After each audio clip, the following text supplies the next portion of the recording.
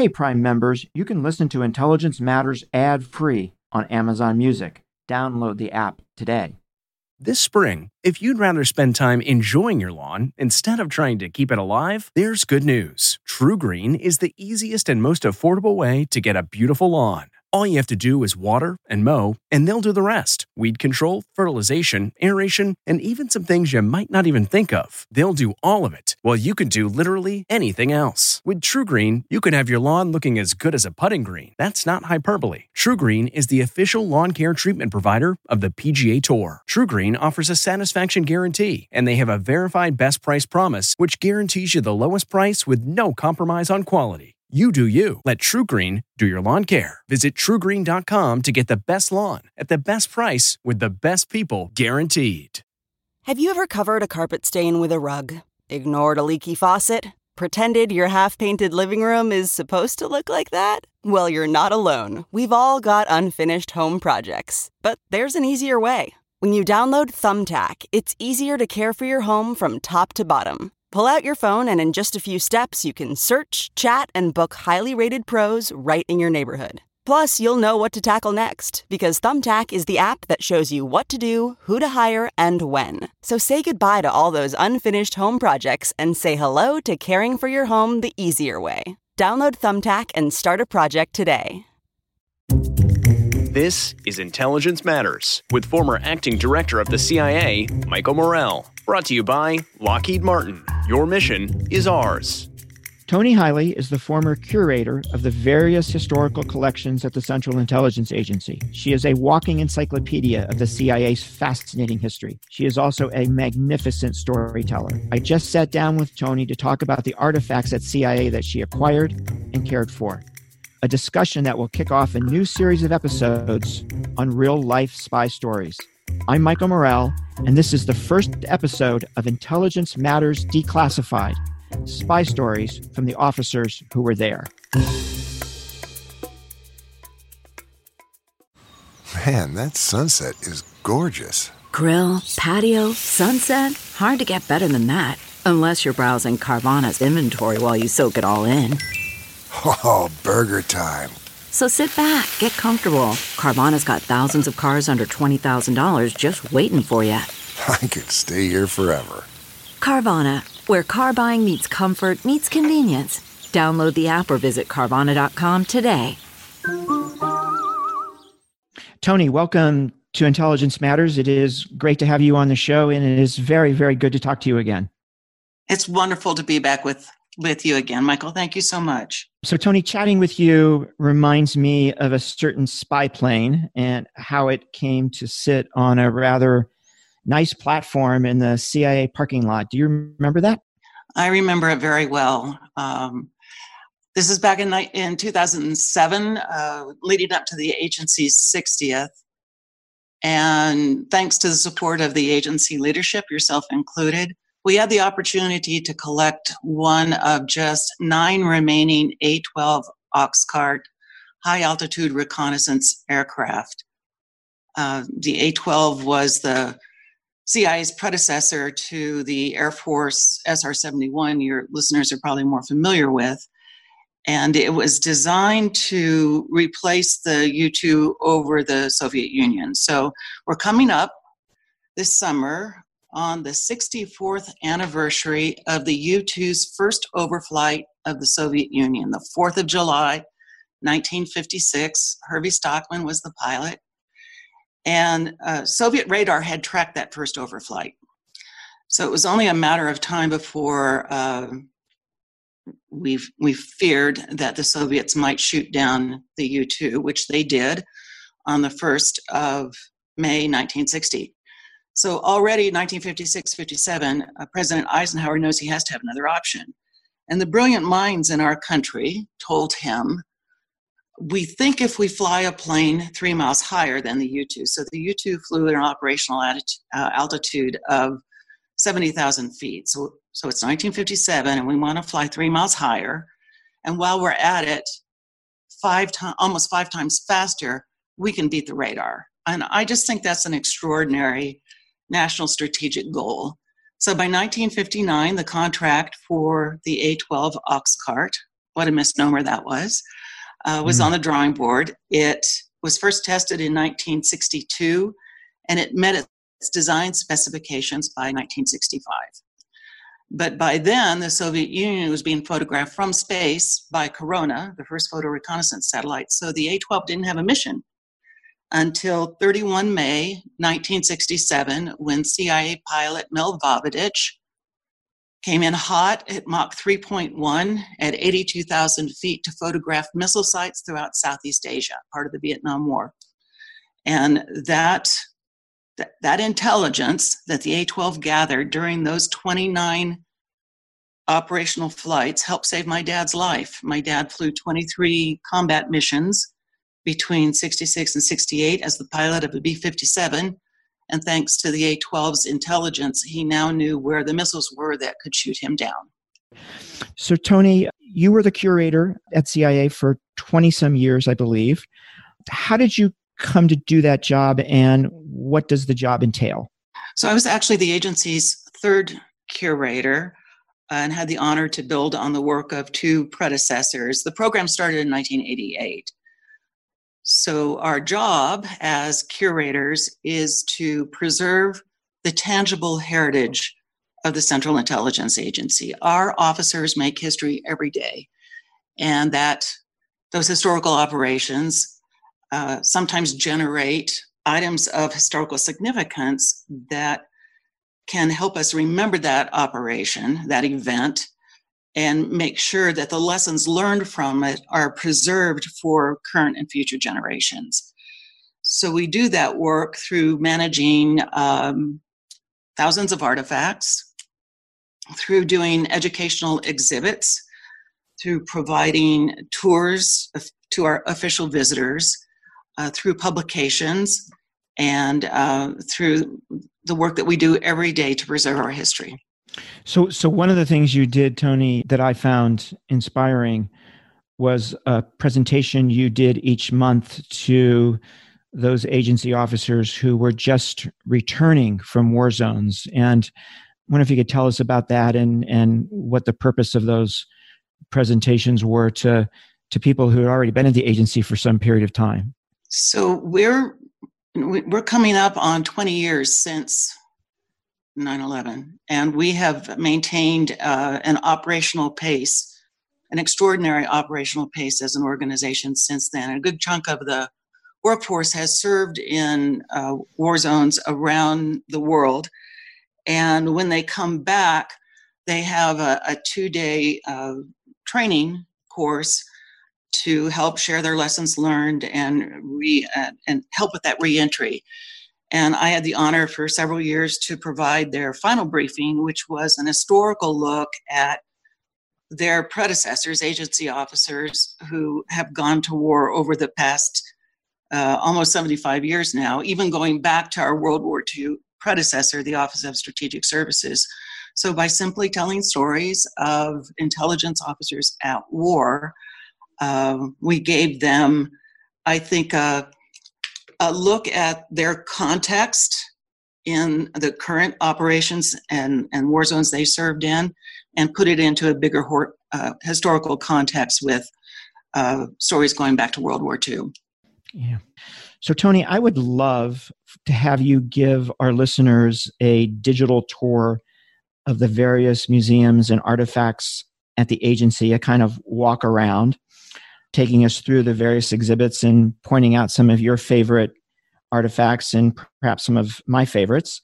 I think this will be meaningful to our listeners because the vast majority of them will never get to see these exhibits. And maybe the place to start is with the OSS Museum, which is in the agency's new headquarters building. So if you're watching a movie and you're watching a flyover of the agency, it's the greenish glass building in the back of the original headquarters building.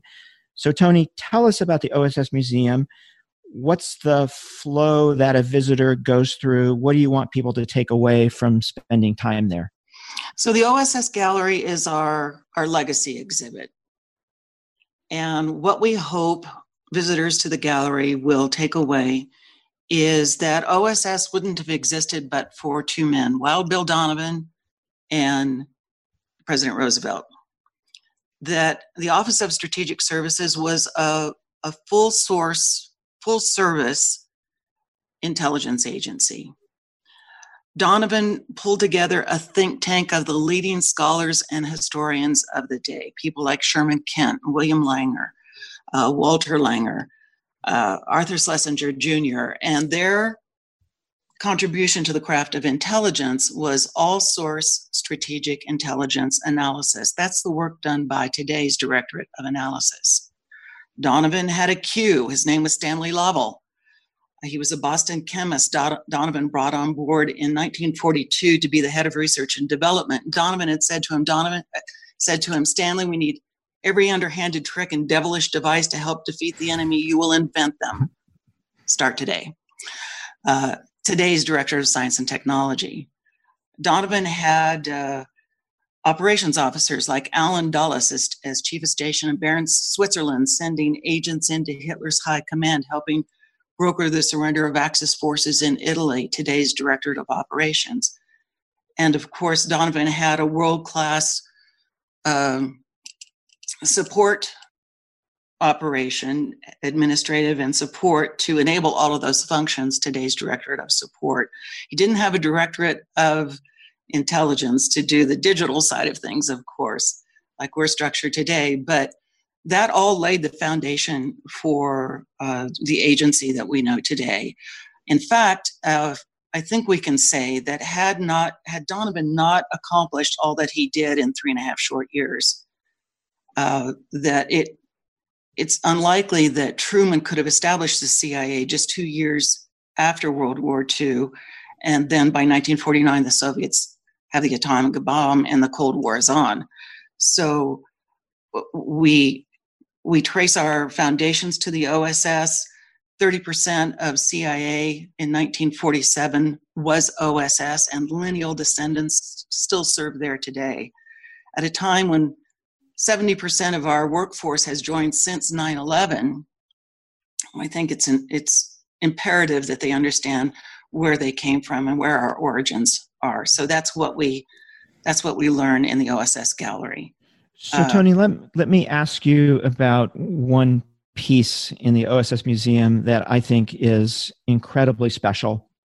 It's a letter from an OSS officer to his young son. Can you tell us about that letter? And if you have it there in front of you, could you even read it to us? So I think the Helms letter that you're referring to is one of our most important heritage asset treasures. And Helms had joined the OSS in 1943, served in London.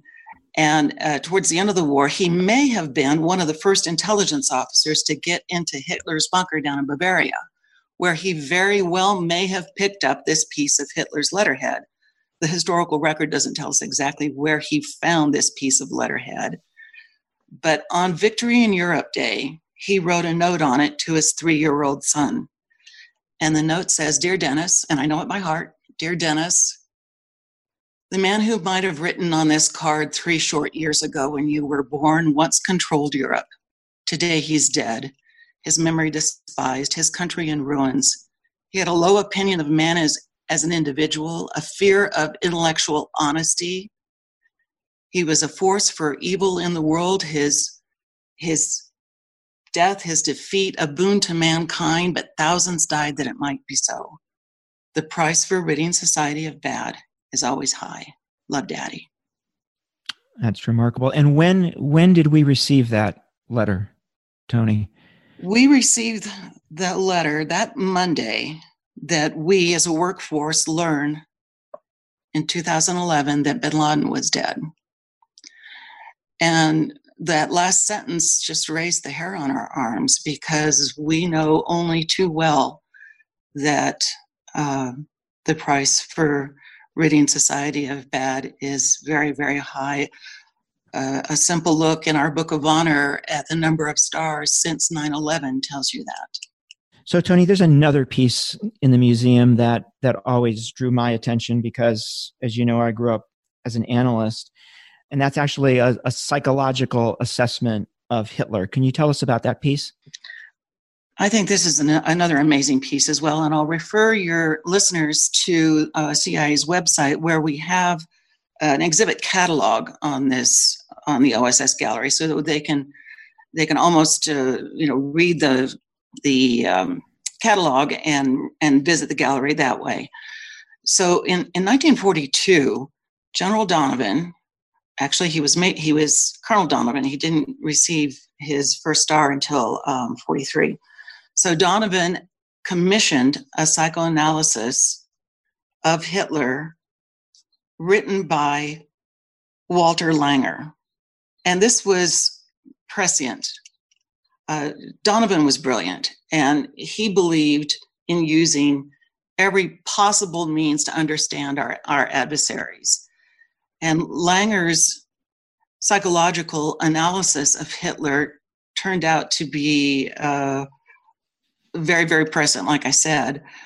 He predicted in this psychoanalysis, predicted the military coup against Hitler in 1944, and he also predicted Hitler's suicide in 1945. So it's an amazing document. Maybe the last piece to talk about in the OSS Museum, which always draws the eyes of visitors, is the Fairbairn Sykes fighting knife. Tell us about that. So William Fairbairn was a British special operations executive. SOE was the British clandestine paramilitary service that elements of OSS were modeled after. And he was a major Donovan brought on board from SOE to teach hand-to-hand combat up at Catoctin Mountain Park, up by Camp David. And Fairbairn believed that every fighting man should have a fighting knife. But he wanted his knife to be used against the vulnerable points of the body rather than as a slashing knife like the military knife was. So he and his business partner, E.A. Sykes, is called the Fairbairn Sykes, developed this knife for SOE, and it transitioned over to OSS as well. Fairbairn wrote a book on hand-to-hand combat that he based on martial arts and just dirty gutter fighting. And if you turn to the chapter on knife fighting, the first thing he tells you to do in a knife fight is bring a gun. You really don't want to be in a knife fight. If anybody pulls a knife on you, then you need to run like the Dickens. But so if you see a Fairbairn Sykes fighting knife that has a unique scabbard with a pancake spatula on the end of it, that's specific to OSS. So resources were limited during the war. They couldn't gear up a whole production unit for the various units that were interested in this knife. So instead, they went to a kitchen utensil company and saw that there was a metal die in place for the pancake spatula with those slats in it that could easily take a belt of varying widths woven through it. They stuck that on the scabbard and off to war they went. So it's one of our favorite artifacts as well.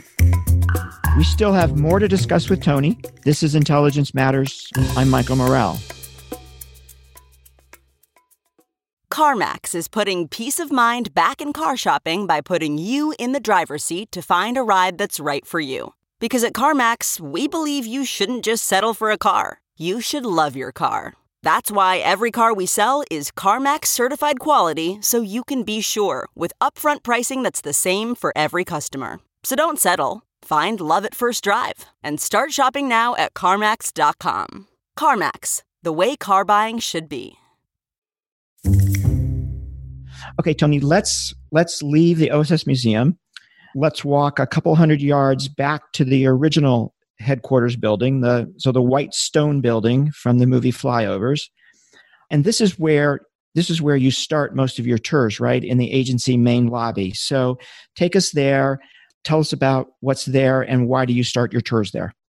We like to stand on the agency seal there in the lobby, right in the middle of the compass rose, to symbolize that our guests, as they stand there, are standing at the center of intelligence, with intelligence coming in from all points of the globe to the center. It's also where our commemorative installations are. We have a single star to the 116 OSSers who died during World War II.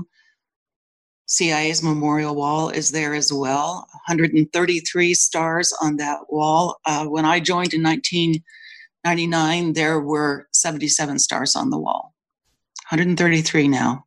And every agency officer on that very first day swears their oath of office in front of that wall with 133 of our colleagues watching, and General Donovan looking over their shoulders. It's an amazing place to start your career. There's another memorial there that you and I worked on together, which is the Fallen Agent Memorial, where we honor agents like Popov and Penkovsky and Tolkachev and Kuklinski, who also made great sacrifices and risked their lives to get us the intelligence that we needed. So we leave the lobby, we go up to the upper lobby, which is our President's Gallery, and our compound is named the George Bush Center for Intelligence after 41, George Herbert Walker Bush, who was director from 76 to 77. And then that leads us to the Afghan Gallery, where we start the gallery tours. So tell us about the Afghan exhibit. So the preamble to our exhibit on CIA's role in Operation Enduring Freedom, of course, starts with the attacks on our country on 9/11. So from each of the attack sites, we have representative artifacts. From New York, a piece of a U.S. government safe that came out of World Trade Center 7. From Shanksville, a gym bag that belonged to one of the passengers on board Flight 93. Diora was the youngest passenger on 93, and she was on her way home to visit her family. Her mother donated her gym bag to us. It still has the Flight 93 sticker on it from the crash at Shanksville. And then the case that we have dedicated to the Pentagon contains some particularly poignant artifacts. You'll recall that Flight 77 crashed right through the Naval Operations Center. Almost everybody in that part of the Pentagon was killed, as well as everybody on 77. And moments before the plane hit, a young Army sergeant had stepped out of the ops center to go to the men's room when all chaos broke loose. When he recovered, he took his shirt off, he soaked it in water, and he went back in toward the ops center to see which of his colleagues he could help. And he found a young naval officer who had been severely injured by the blast. The explosion from the aircraft had actually rolled in over his shoulder, melted the name tag on his uniform, but didn't touch the ribbons he was wearing that day. And we have the ribbons that he was wearing on display there in that first case. He was still alive, and the sergeant got him out of the building, eventually up to Walter Reed, where the docs took over. Very long recovery, many, many operations, and his heart stopped twice on operating tables. Docs brought him back. Following a long recovery, he served on the 9/11 Commission. And then he made a decision to continue to try to make a difference, and he joined the Central Intelligence Agency. And he was a part of the team that helped lead the hunt for bin Laden for 9 years, 7 months, and 20 days. And there's a personal twist here for you with regard to the bin Laden operation and him, correct? Yes. So I had the honor in 2011 to tour the assault team through the museum shortly after the raid. And I usually judge my success with a tour group if I can make them laugh at some of my stories. You know, this is a very serious story, but there's always some dark humor in an event, and I had to work really hard with those guys. They are definitely deadly serious. But I told them the very same story I just told you, and then it's very hard to shock these special warriors, these incredible Americans that do what they do for us. But I said to them, having told them the story of the officer those ribbons belonged to, I said, and now I'd like you to meet him. He's with us today. Kevin was with us that day. And he stepped forward to these shocked group of assaulters and shook hands with every single one of them, passed a coin, that only survivors of the Pentagon pass. And I stood there and watched their worlds just come together. It was an amazing experience for Kevin as well as for them. So, Tony, while we're on the bin Laden raid, there's two other pieces that I would love to have you talk about. One is a scale model, and the other are a pair of boots. It felt very good several years ago to be able to add two additional artifacts to that Afghan gallery, to put a punctuation point on it, if you will. And those two artifacts are a 7:1 scale model of the Abbottabad compound that CIA commissioned of the National Geospatial Intelligence Agency. And their model makers used hundreds of pieces of all sorts of intelligence to create this 7:1 scale model and make it as accurate as possible. And the original model was used to brief the president, used by the operational planners to plan the mission, used by the assault team to prepare. And then the very same intelligence that made that model as accurate as possible was then used to build a full-scale mock-up of the entire compound. And it was on that mock-up that the assault team came in to physically practice for the raid.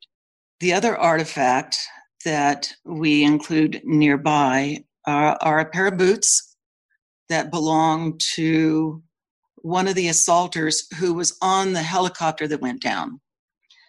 And when they started training for the operation, those boots were brand new. And they did so much fast roping to drop from the helicopter down to the X, so much of that practice that the rope actually wore a groove in the arch of one of the shoes. So he wore those shoes through training. He wore them on the raid. He told us that when he got home that night after the operation was over, he was able to tuck his son into bed. And several months later, he presented the shoes to us for our collection. And then there's so this is all in the Afghan Museum there. There's also a saddle in the Afghan Museum. What's that all about? So I was sitting in my chair one February morning, 2002, reading the newspaper, drinking my tea, and read that Special Forces was on horseback in Afghanistan. And I thought to myself, if they're on horseback, so are we. So I went straight into work, and I contacted a friend of mine over in Counterterrorism Center, and I asked him if it would be possible to get a saddle out of Afghanistan so we could tell the story of our second team in. So the first team into Afghanistan entered on the 26th of September, 15 days after 9/11. So that's Gary Schoen's team. The second team went in on 16, 17 October, led by JR. And JR's team was actually on horseback for the first 10 days of their deployment, riding from their headquarters, which they had nicknamed the Alamo, to wherever General Dostum was, as they are serving as pathfinders to the Eastern Northern Alliance for the military that came in, the Task Force Dagger that came in 2 days after we did. So they spent 14 to 18 hours a day in those Uzbek saddles. There's no padding, just carpeting, on stallions, because we don't geld in this part of the world, running operations from the back of a horse. So we had to have a saddle to tell that story. And I found out later how it came to us. So the poor communications officer out in Mazar-e Sharif got the tasking. The curator would like a saddle. Could somebody go get her one? So he took an Afghan counterpart, an Afghan partner, down to the bazaar that day and bargained for the saddle. I think they paid $110 for it and shipped it back to me. I learned later that a month after they had gone down to the bazaar to buy our saddle, that we lost that Afghan partner. So we always remember him when we talk about the saddle. Okay, Tony, let's leave the CIA museum and the Afghan exhibit there and retrace our steps back to the lobby but actually go beyond the lobby to another hallway with another one of your exhibits called The Art of Intelligence. Talk to us about that. We established an intelligence art collection back in 2004, 2005. The agency's mission is to go where others cannot go and accomplish what others cannot accomplish. And so the art collection allows CIA Museum and our visitors to go where we couldn't go historically. We might not have an artifact related to that moment in time, and this, picture's worth 1,000 words. The paintings enable us to capture that history and ensure that it remains accessible to the workforce. So with a generous donation of 15 donors, we established the core of the collection, which it turns out are mostly aviation-related paintings, but I don't have a problem with that. No, thanks to your dad. Thanks to my dad. Although the workforce has given me some crunchy feedback, complaining that there are too many aviation paintings. And I was commiserating with a friend of mine in ground department one day, and he looked at me and he said, we don't walk to these places. So that was good enough for me. But we have done a strategic plan for the collection, and we're very busy to fill in those gaps. So we now have, we just finished a painting, by the way, that you'll be seeing here sometime later this year. And we have 24 paintings in the collection now. So my favorite is the painting of Virginia Hall. Can you tell us about that painting, and can you tell us about her? I think it's one of my favorites as well. It's by Jeff Bass, and Virginia Hall was a Baltimore native who joined the State Department in the 1930s and had various postings, suffered a hunting accident while she was in Izmir, Turkey, and lost a left leg. She had hoped to join the State Department as a diplomat, but wasn't able to. The State Department had a regulation back in those days that they couldn't post officers abroad who had lost a major limb. So she resigned and traveled in France, got caught in France when World War II broke out. She stayed and drove an ambulance for a while, actually, and then the British recruited her, Special Operations Executive, recruited her to be a radio operator for an agent network in Lyon. Eventually, she was betrayed by one of her agents. She had to escape. She made it over the Pyrenees that November with a wooden leg, and eventually made it back to London, where she was picked up by the OSS and inserted back into occupied France on a British torpedo boat 2 months in advance of D-Day, where she sent 37 intelligence messages back to London. And that's what the painting depicts. She would move from a different barn, sometimes in the morning, sometimes late at night, moving constantly so the enemy couldn't triangulate on her position, and sent those messages via a suitcase radio with the help of her French counterpart, Edmond Lebrat, who had rigged a temporary generator with a bicycle to generate power for her radio. After D-Day, she linked up with a Jedburgh team of paramilitary operations officers, and together they trained 1,500 Free French. At the end of the war, President Roosevelt invited her to the White House to receive the only Distinguished Service Cross. This is one of our nation's highest awards for valor, and the only one presented to a female civilian during the war. But she was still operational. She was in Paris at the time. She thought of herself as an intelligence officer first, and she didn't want the publicity of going to the White House, so she politely declined. And instead, Donovan presented the award to her. It's a decoration that we display in the OSS gallery. We have her original. She received the award from him at the desk that we also have in the gallery, accompanied by her mother just 3 days before OSS was dissolved. She went on to serve in the agency, was one of the first 6 women to join and one of our first paramilitary officers. That's great. So, Toni, we started our discussion with an artifact that was an aircraft, the A-12. And so I think we should finish with another. And that is that CIA, as you know, just acquired a particular aircraft that was used in the early days of the Afghan war after 9/11. Tell us about that.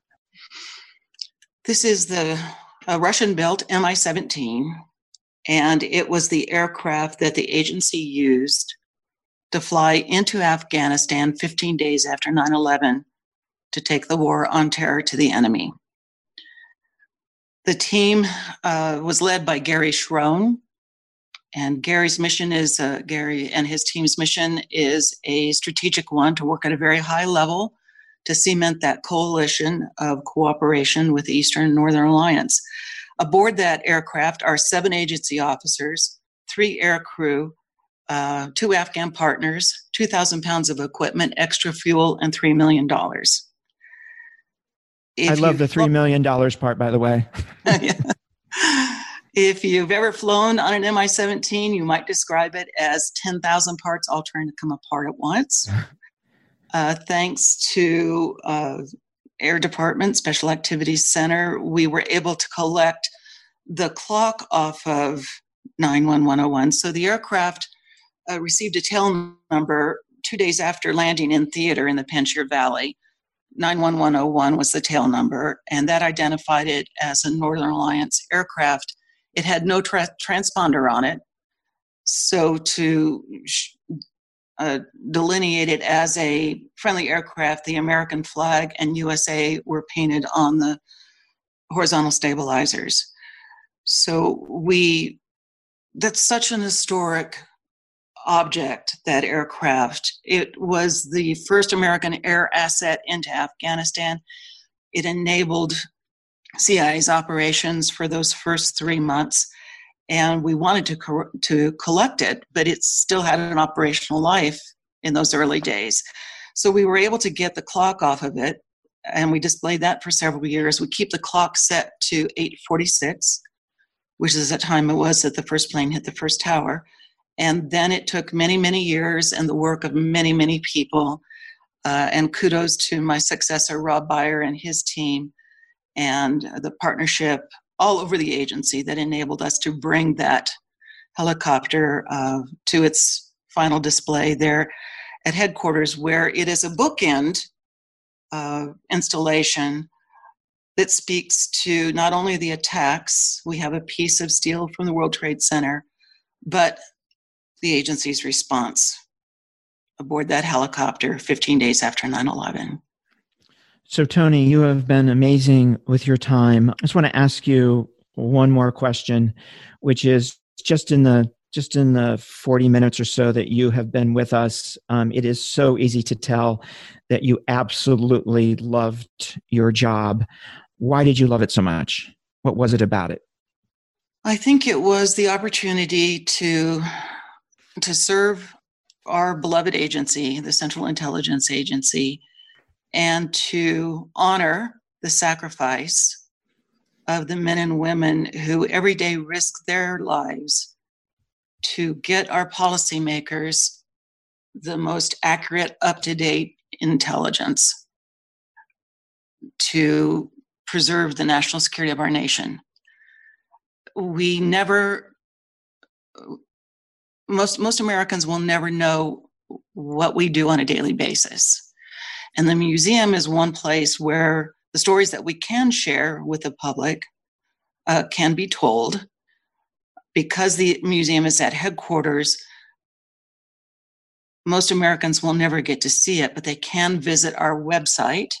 We push as much as we can out on the website. The museum operates under the auspices of the Center for the Study of Intelligence, which is our agency's historical think tank. So just ensuring the Center for the Study of Intelligence, the museum, our lessons learned program, our history program, oral history and emerging trends, do everything that we can on a daily basis to preserve the knowledge and the lessons learned that we make by making history every day, and ensure that that knowledge is accessible, that it remains accessible to inform, instruct, and inspire current and future generations.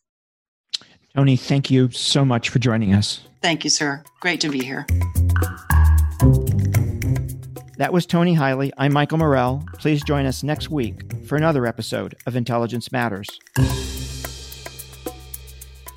This has been the Intelligence Matters podcast with former acting director of the CIA, Michael Morell. Brought to you by Lockheed Martin. Your mission is ours. The podcast is produced by Olivia Gassis, Jamie Benson, and Jake Rosen. If you haven't already, subscribe, rate, and review wherever you download podcasts. You can follow the show on Twitter at Intel Matters Pod and follow Michael at Michael J. Morell. Intelligence Matters is a production of CBS News Radio. You know how to book flights and hotels. All you're missing is a tool to plan the travel experiences you'll have once you arrive. That's why you need Viator. Book guided tours, excursions, and more in one place. There are over 300,000 travel experiences to choose from, so you can find something for everyone. And Viator offers free cancellation and 24/7 customer support for worry-free travel. Download the Viator app now and use code Viator10 for 10% off your first booking in the app. Find travel experiences for you. Do more with Viator.